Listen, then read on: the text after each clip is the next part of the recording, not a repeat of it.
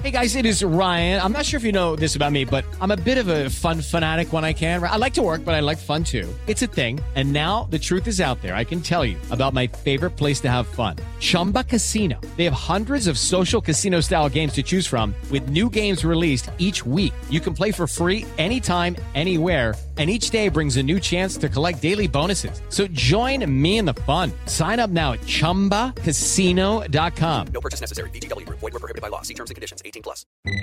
Alô? Fala, Pedro. Viu, a dona Cláudia do 201 tá reclamando de barulho de água pingando tem um tempão. Pois é, seu Zé, era a pia, mas eu mesmo já arrumei aqui. Tá tudo sob controle?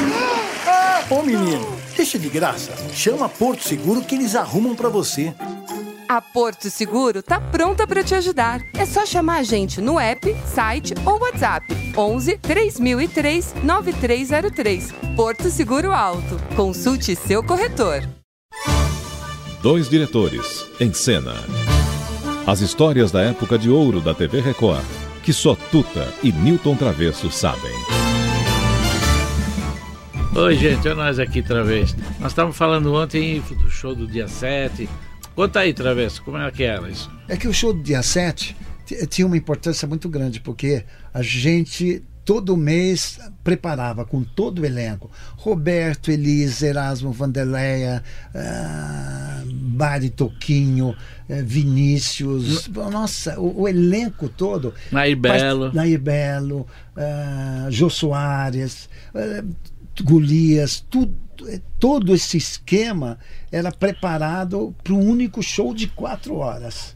Era um show que entrava... Mas isso foi a época que a gente estava fazendo especiais, né? Do show do dia 7. Pois é, mas teve numa série, nós começamos a fazer os clássicos do teatro. Porque o show do dia 7 normalmente eram os musicais. Né? Até chegava o Erasmo Carlos, Roberto, cozinhar no ar, cantando, lembra? A gente fazia uma big de uma cozinha. Mas e as peças? Como é que a gente Mas aí nós escolhia fizemos alguns clássicos. Claro que eu não vou contar todos os clássicos, mas eu lembro que o primeiro foi com Hebe Golias, com Durval de Souza e Walter Dávila, que foi Romeu e Julieta. E como é que a Hebe conseguia falar? Porque ela gostava um pouco de dar risada. Ela e a Nair Belo, pelo amor de Deus, a gente não conseguia. Agora, nesse clássico Romeu e Julieta, uma das poucas coisas que a Hebe fez foi falar. Acho que ela riu muito mais do que ela disse o texto. Isso. Mas de qualquer jeito o Golias dominava. Ele subindo no balcão, ele puxando a trança da Julieta. Vamos lembrar um pedacinho, né? Merece. Você está vendo? O povo quer me magoar. Controle-se, meu amor. Fique calmo. Você não quer sentar um pouquinho? Calma. Vou dar uma sentada aqui. Que tristeza, hein? Você é a pausa que me refresca. Aqui é cacetada de manhã até de noite. Eu vou sumir da vida do seu filho. Eu vou sair da minha casa.